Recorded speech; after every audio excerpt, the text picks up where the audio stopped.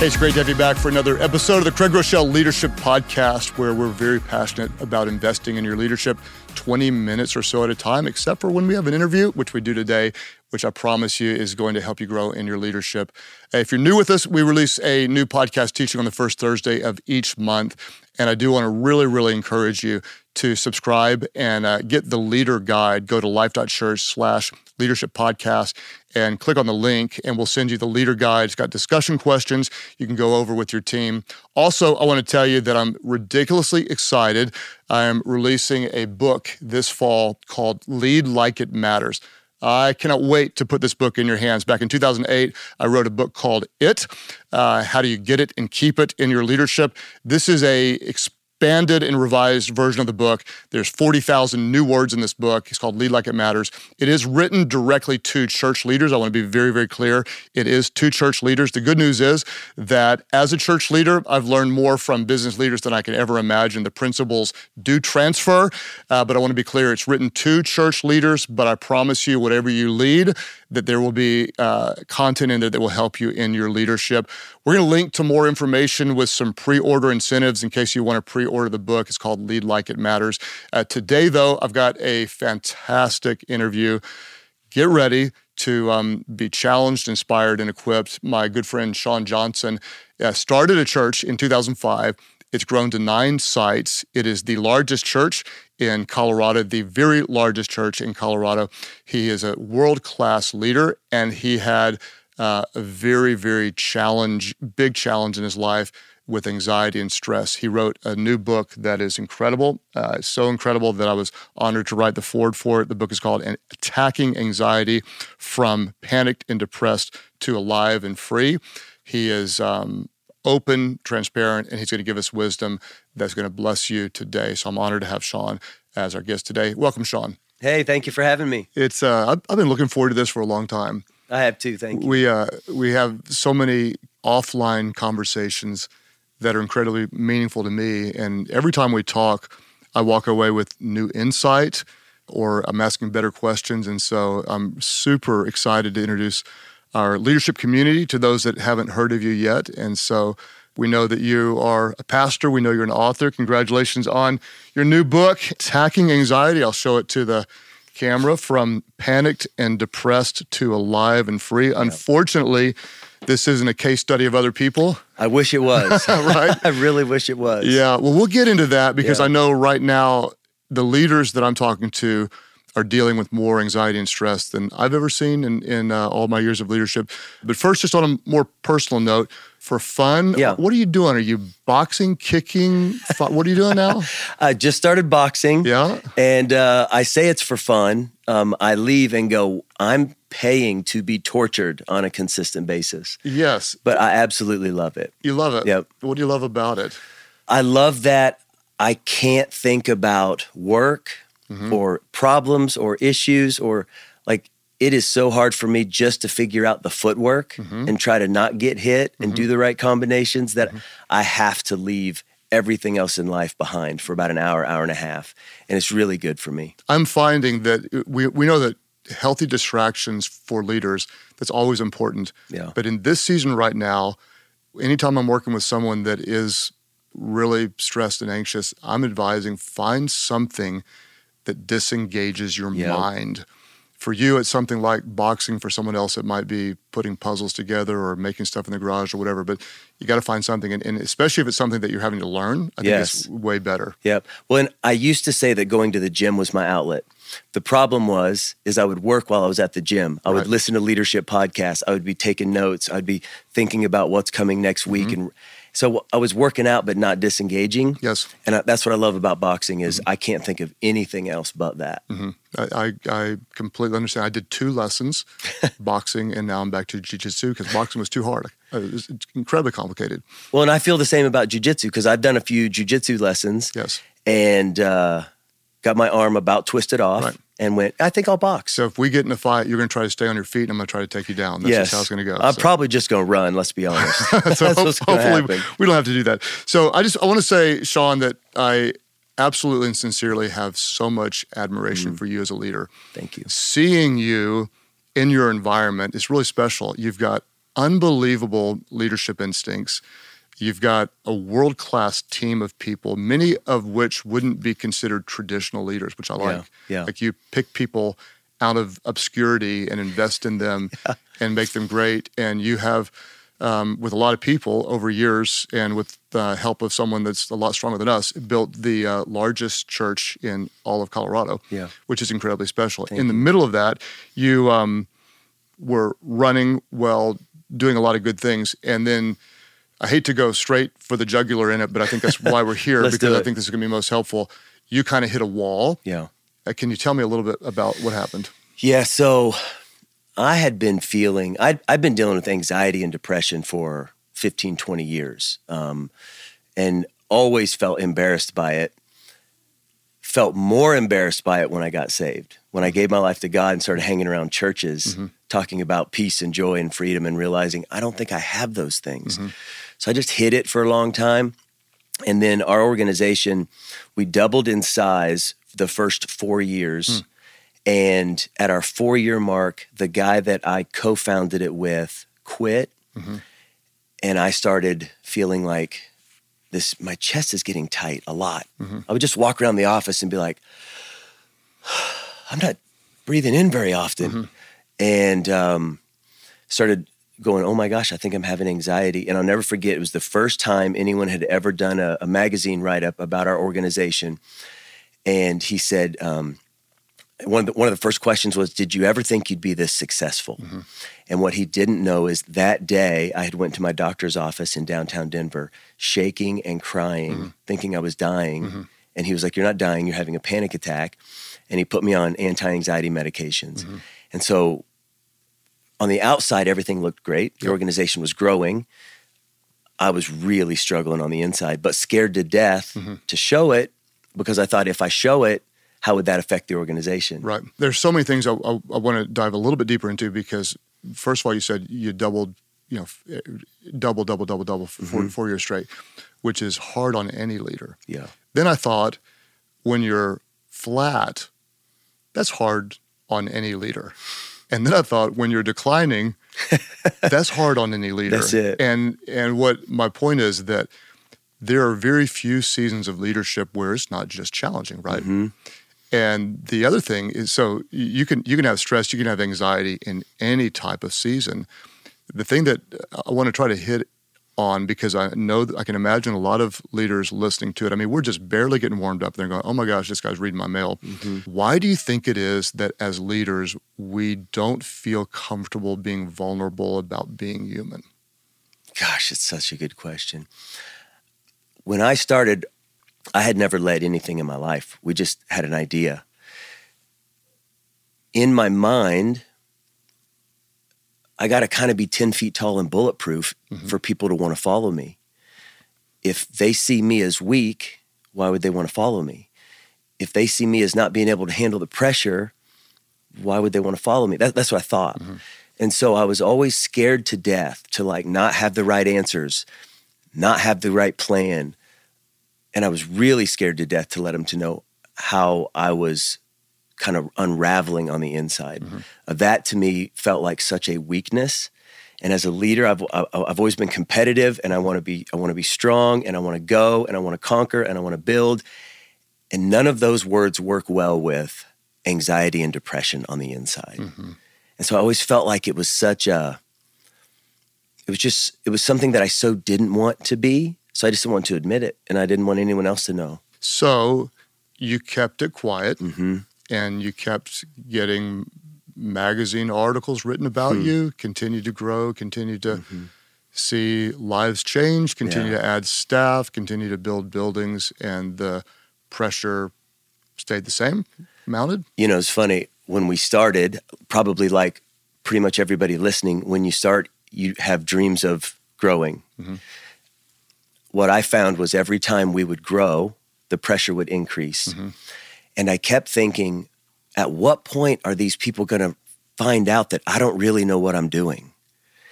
And the bigger the organization got, the more pressure I felt to keep up the act, that I know what I'm doing, and I'm really confident, and I wasn't.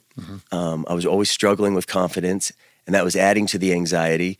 And so as the organization grew, my fear of people finding out how I was struggling grew. So I kept trying to hide it more and more. Mm-hmm. I want to reference a couple of times an article. I'm going to recommend this article along with your book, Attacking Anxiety, which is incredibly raw, transparent, and helpful, which I appreciate. And there's a Harvard Business Review article called Leading Through Anxiety. And I'm going to quote it a couple times. Part of it says this. It says, in the U.S., anxiety is the most common mental illness, affecting more than 40 million adults each year. Studies show that about 30% of Americans will experience clinical anxiety at some point in their lives. What I'd like to know, Sean, is, and a little spoiler alert for our community, is that you did have a breakdown. Yeah. And many leaders do. Yeah. We want to try to avoid that. But before the breakdown, what did you know about anxiety? Very little, to be honest. I knew that I had it. And what I thought I knew, it was so incorrect. What I thought I knew was, I'm really broken on the inside and most people won't understand this. And so I just got to hide it.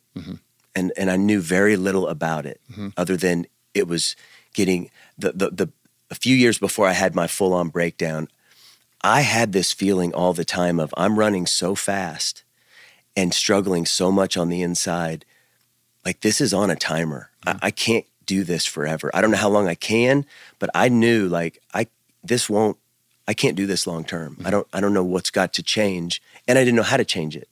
And I knew very little about it. This is the very reason why I wanted to have you on the podcast, because I'm very thankful that I'm friends with some leaders that give me the gift of transparency, meaning we take off the kind of leader show and just talk about the here's where I'm hurting part. And there's so many of them that say almost the exact same thing as you.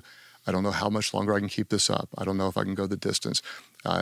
When is it going to unravel? Am I going to end up curled up in a ball? I mean, there's literally this ongoing fear. And so I want to dive deeper into what you learned, hear a little more of your story. And I want to read to you a quote, and then we're going to go deeper into what you went through. This, again, is through that same article that talks about anxiety has a purpose. So this is a paraphrase quote from the article I referenced before, and it goes like this. This is my paraphrase. We're no longer prey to wild animals, but to the damage of our self-esteem, ostracism by our group, or threat of losing out in a competitive struggle. So the authors say basically the form of anxiety has changed. In other words, we're not running for our lives from animals attacking, but the experience is similar.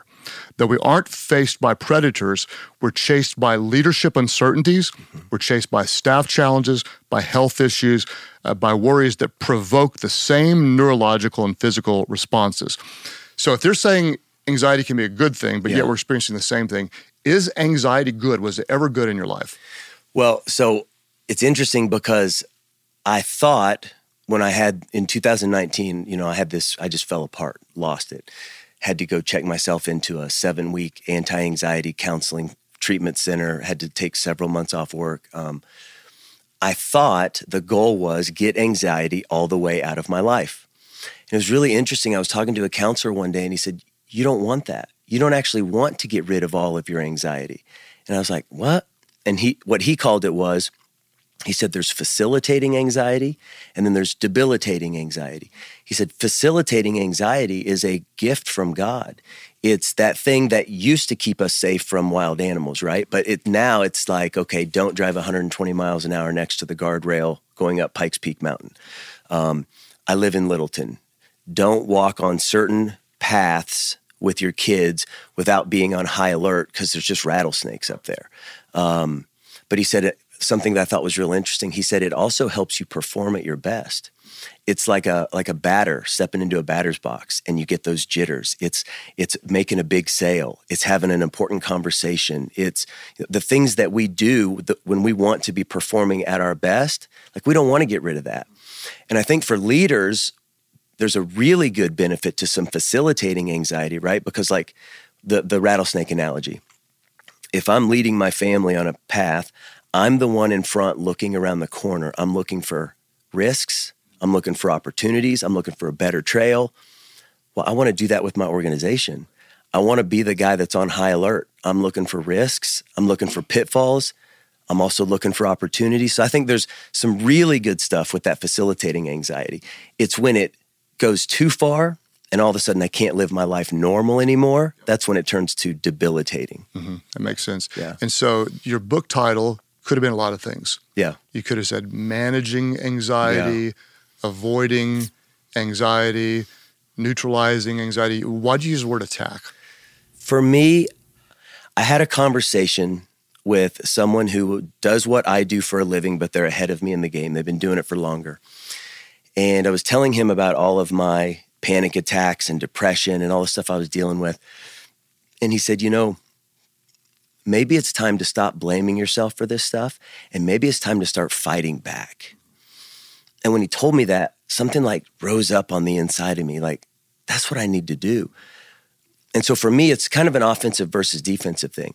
For probably 20 years, the way I dealt with anxiety was, I'll wait till I feel anxious, and then I'll figure out how to live through it. If you flip it, I'm going to go, no, I know the things that make me anxious. I know when anxiety is going to be more prevalent in my life. So I'm going to be proactive, and I'm going to do some things ahead of time to get ahead of the curve. And so I'm not just playing defense all the time, but now I'm going to go play offense and actually get to walk in some freedom. That's so good. I've been blessed, to no credit of my own, to not battle with a lot of anxiety until I did. Yeah. And it came out of nowhere probably 3 years ago, and my body almost shut down. And so interestingly enough, and I want to say this to some leaders, because when you're hurting, I used to want someone to come rescue me.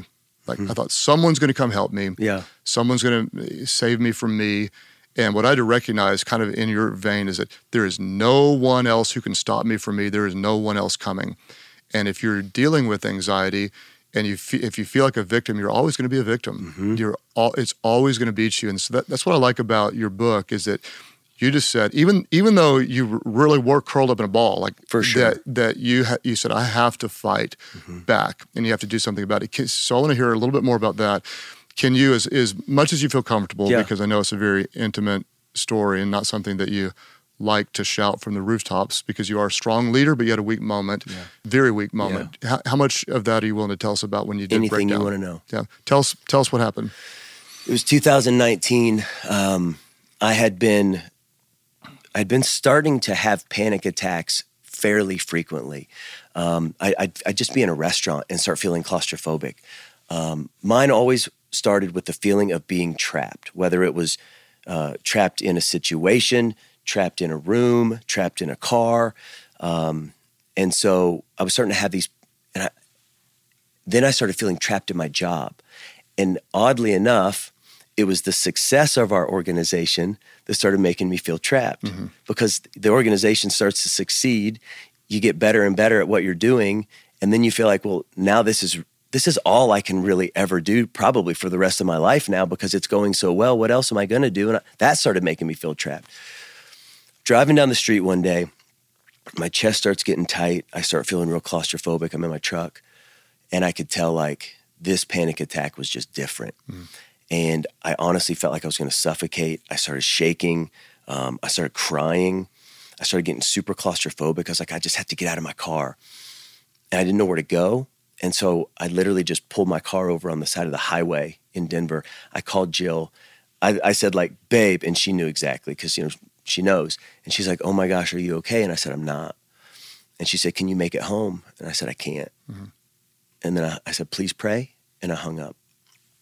In retrospect, probably not the best way to handle that with her, but I was literally walking along the highway in Denver, crying and shaking, sort of just yelling to the air, yelling to God.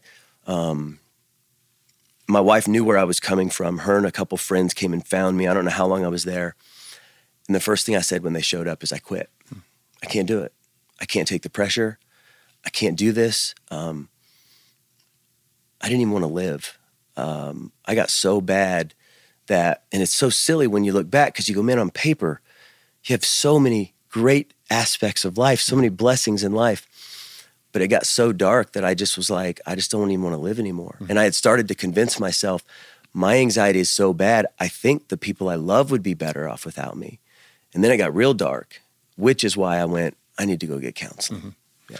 Well, I want to tell you thank you for sharing that. There's not a lot of leaders of your caliber that would. And then especially, we have a lot of pastors in our audience that might feel like they don't have the permission to be that real because they might be viewed as a spiritual failure. And I do just want to say to our community right now, because I can imagine that there is a portion of people that are kind of on the edge like that. And what we want to do is, before we break down, we want to open up. And I don't know how to say it, but just directly, like, if you know that's your trajectory, let's stop today and let's talk to some people that we can trust. And let's get help before we need real help. And that's part of the attacking anxiety, right? It's, let's not wait. I had to learn this the hard way. Let's not wait till you absolutely fall apart to have somebody in your life that you're talking to. So the great news is, here we are, 3 years later, and you are crushing it again as a leader. You're doing fantastic, but you have some new tools. Without the tools, you wouldn't be. And so if you fast forward from the breakdown to today, you are back in the game, on top, making a big difference. Can you tell us a little bit about what are some of the tools you picked up? What did you learn that's helping you today? Because you're not anxiety-free, but you are attacking it and leveraging it to make a difference. In fact, that's actually something that's really important. When I went to counseling, some of the people in my life, even my wife, who they just love me and want the best for me, they would say things to me like, I can't wait until you're healthy. Well, then all of a sudden I had this pressure on me that, like, I can't leave counseling till I'm better. I might be here forever. And one of my counselors was like, no. That's not, the goal is not healthy. The goal is healthier. You're healthier, you're better, you're stronger. And that's where I'm at for sure. But it's still a battle. I'm just better and healthier and stronger. What is something you do today you didn't do before that's helping you be healthier today than you were yesterday? One of the biggest things is just not hiding it anymore. Hiding it was the worst thing I could ever do. And I thought I was doing everyone in my life a favor by hiding it. I thought I was doing our organization a favor by hiding it. After I stopped hiding it, started getting some help, started getting a little better, healthier, and stronger. Once I circled back and started having real talks with our staff, what I learned is they didn't know what was going on with me, but they knew I was more irritable. They knew I was turning into somewhat of a tyrant. They knew I was really hard to approach. They knew I was pretty standoffish. Like, they were seeing a bunch of things in me that were making it harder for them to follow me. And I'm thinking I'm doing them all a favor by hiding it. Once I was honest with them and was like, man, I've been really hurting. I've been really struggling. I'm going to go get some help. I came back, did a lot of apologizing. All the relationships that I thought would get worse if I was honest are now all better, closer. Our team's more united. Our organization has never been moving at a faster pace. And I don't have to hide the fact that this is a real thing for me. And sometimes I have to step away from things and go, hey, I have to monitor my mental health a little bit. I used to just go 100 miles an hour with my hair on fire until I crashed. Now I go, okay, I know we've got a busy 3 months coming up. So I'm not going to let it hit me and then go, now what? I'm going to look at my calendar, get proactive and go, me and my wife are going to go away for 4 days in 3 months of 100 miles hair on fire because I'm going to take care of my mental health before it's an issue this time. And interestingly enough, so I got 100 things I want to say about this because it's so rich. When you were transparent with your team, they didn't respect you less, they trusted you more. Right? Which is powerful. The other thing that many leaders don't understand is by you publicly showing how you have to work to take care of yourself, you give permission to and empower your team to do the same thing. Because they don't necessarily know how, nor do they necessarily feel permission to. What I found was when I finally went to our staff, we have a little over 100 employees. When I went to our staff and started sharing openly and honestly about my struggles, all of a sudden they felt like, oh my gosh, I don't have to hide my struggles. I can share some of this too. And it has started this domino effect of, and we've always said, like, we want to operate like a family. We've never been more of a family than we are now because we're actually bearing one another's burdens because we actually know what each other's burdens are. Right. So we say it in the podcast a lot that people would rather follow a leader who's always real than one who's always right. We could put a lot of other words in there. We could say people would rather follow a leader who's always real than one who's always strong. Yeah. Or one who's always confident, or one who shows no Yeah. weakness. People really do genuinely connect emotionally with authenticity more than great outward leadership qualities. We want to believe in the person, not just their gifts. Yep. And you're giving them insight into who you are as a person. And I didn't know that. And to be honest, I thought it would go the opposite direction. I thought people would leave. I thought people would lose a lot of respect. And what I found is people like, we've never banded together more than we are right now. And I think there's that, like, I thought they wanted to follow a superhero. Mm-hmm. I think what they actually want to follow is a human Yes. who cares about them and has a good future in mind for all of us. Exactly. Yeah. So I want to wrap back to something you said earlier when I was asking about the tools. You said something, I wish I could quote you exactly, but you said something like, just admitting it is. Mm-hmm. And so one thing I've learned is I'm not a counselor, but I did have 2 whole counseling classes in seminary, right? And I have worked with a lot of people and I read a lot. Mm-hmm. One of the things I've learned, and I don't understand the why behind it, but I do believe is true, is that when you label an emotion, there's something about that that's incredibly powerful. Mm-hmm. And here's what I found is a lot of leaders don't like the label anxiety. Mm-mm. Because there's a shaming sense to it or a guilty something. And so I read one article one time that I thought was helpful. It said, if you don't like that label it something else, but label it. Call it something. Call it something. Yeah. Call it stress, call it unease, call it I'm unsettled. But when you label it, that gives you a sense of it's outside of you. You can see it. Then you can have a strategy toward it. Mm-hmm. And so I think in wrapping back up all the brilliance of what you're saying to our community, I want to say a couple things is be aware of it early. Yeah. Ask for help early. Label it. Call it something so that there is an external enemy to attack, to grow through. And then don't feel like you have to keep it to yourself. Yeah. I don't know very many people who, I don't even know, is it possible to overcome it in isolation? I don't know that it is because we heal better in community. I definitely agree. We heal better in community. I couldn't overcome it in isolation. And, when you were saying about labeling things, it's interesting. In that 7 weeks of inpatient counseling, the first 2 hours of every day was classwork on how to practically deal with anxiety and depression. And one of the things that helps in the middle of a panic attack is to actually label it and go, this is just a feeling. This is not who I am. And it is going to pass. So in your book, Attacking Anxiety, one of the things you wrote about was so many leaders, so many people, they suffer silently. And you talked a lot about that. What's interesting to me about your story is I'm grateful you trusted me on the early end just to be a voice of encouragement, support, and prayer for you. But you had to keep the circle a little bit tight in the early season. I'm interested in your wife, Jill, who is world-class. Like me, you outpunted your coverage, right? 100%. And your boys, what part did they play in your getting healthier? So in my hiding, again, I want to be her knight in shining armor. Mm-hmm. Well, that guy can't have anxiety and depression. Right. I want to be my 3 boys. I want to be their hero. Well, that guy can't have anxiety and depression. So again, I'm trying to hide it. When I finally had that huge breakdown, the next morning I woke up and my first temptation was, let's just keep rolling. Mm.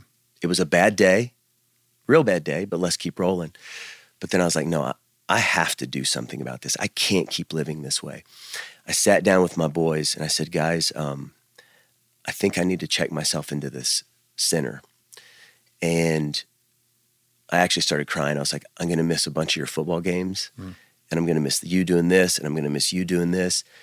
And I'll never forget, one of my sons looked at me and he goes, Dad, we've watched you deal with anxiety our whole lives. Go get help. Mm-hmm. I thought I was hiding it from them. Mm-hmm. I wasn't. Mm-hmm. They knew.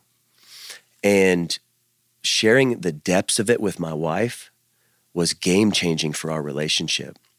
What a lot of people do that I've talked to with anxiety and depression is usually at some point it's so bad you can't fully hide it. So we share about 90% of it. Yeah, I got a little anxiety. Yeah, I feel a little depressed. We'll get through it. When I went with that last 10%, and I'm talking about Pastor Craig, like when I went like, hey, babe, when everybody goes to sleep and I can't, sometimes I think about ending my life. Like it gets that dark. When I went all the way there with her, I'll never forget we had this moment. She said one morning when I was in that counseling center, we were outside talking, and she said, I really believe you're going to get better. And I said, what if I don't? And her response was, I'm not going anywhere. I remember thinking, that's the most loved I think I've ever been in my whole life, because I finally let her know everything. And I've seen it with my family. I've seen it with our organization. The more real I've been willing to be, which is super scary, the more it's bonded us together. This is kind of odd. Like, this sincerely makes me emotional because I care for your family so much. And our leadership community, there's hundreds of thousands of people that'll listen to podcasts, and I don't know very many of them, but I love them. And I know that so many are hurting right now. It's really rare to have a conversation with a leader that's not struggling right now. And what you said is so important. You said you went to the last 10%. I just kind of want to beg our leaders out there to recognize that when you're hurting, you're not alone, especially in this climate. And it's not worth doing if we can't go the final 10%.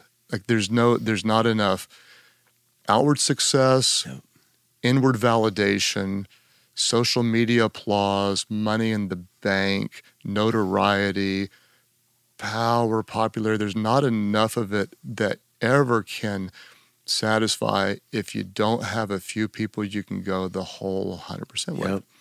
And I just applaud you for doing that. It shows. And I'm going to ask you a question that I don't like when people ask me, so I apologize. Someone asked me the other day, I put a post up when I was leading and preaching at the age of 23.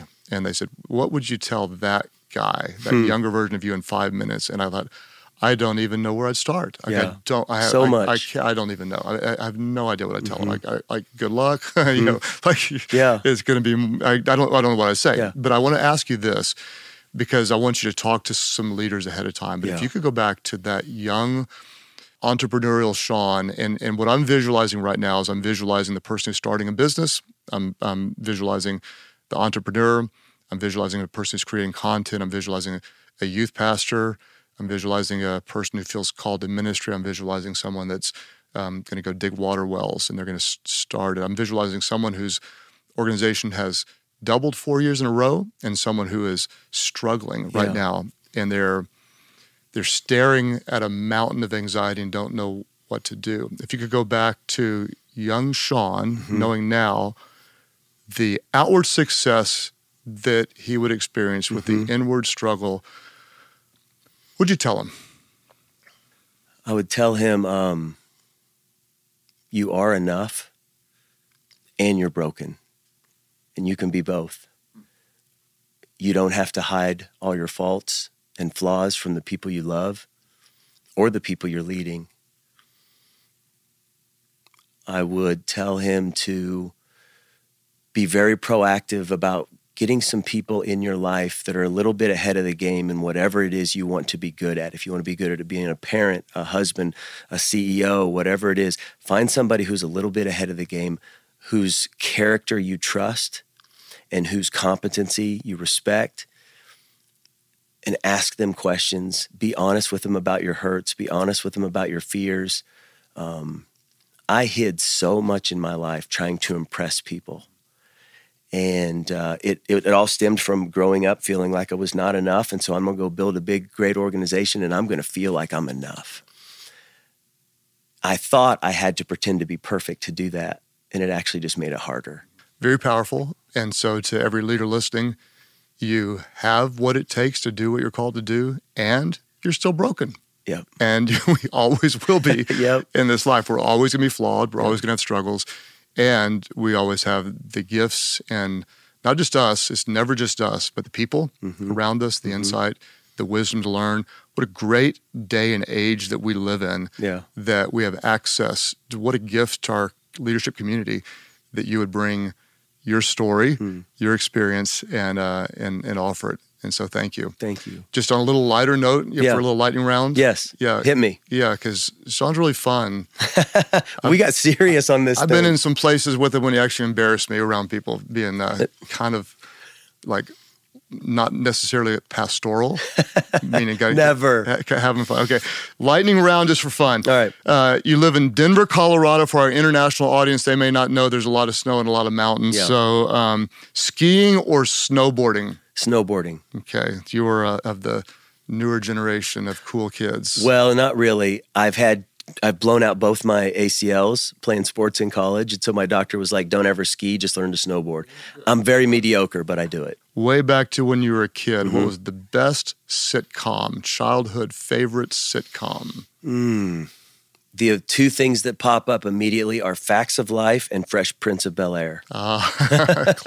Classic. Facts of Life. I always felt a little guilty watching that one, like I was Well, and I was in love learning with Blair. stuff I shouldn't. I was too young. I was learning Wasn't that Blair? stuff. Was she on that show? I remember the name Blair, but I'm afraid to say if that was the one you should have been in love with or not. I just don't know. I don't remember. Maybe that's the wrong show. I don't remember. Something new you've tried in the last year? Boxing. Boxing, yep. Very good. And biggest personal leadership insecurity you still face?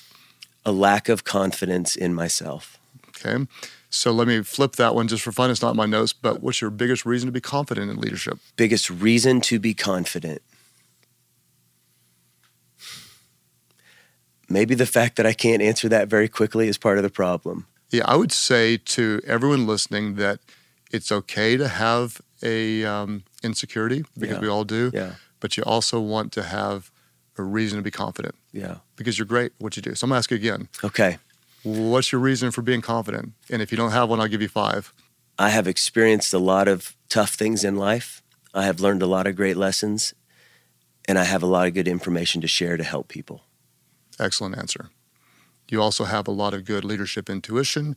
You pick people great. You see into the future. You're innovative. You're a risk taker. And the list could go on and on. But Thank you. Since you hesitated, I'd make sure you don't hesitate next time. The number one quality you look for in people when you're adding staff? You know, I don't know the right answer. And being on a leadership podcast, I feel like I should have the right answer. The first thing I thought of was hungry. Mm-hmm.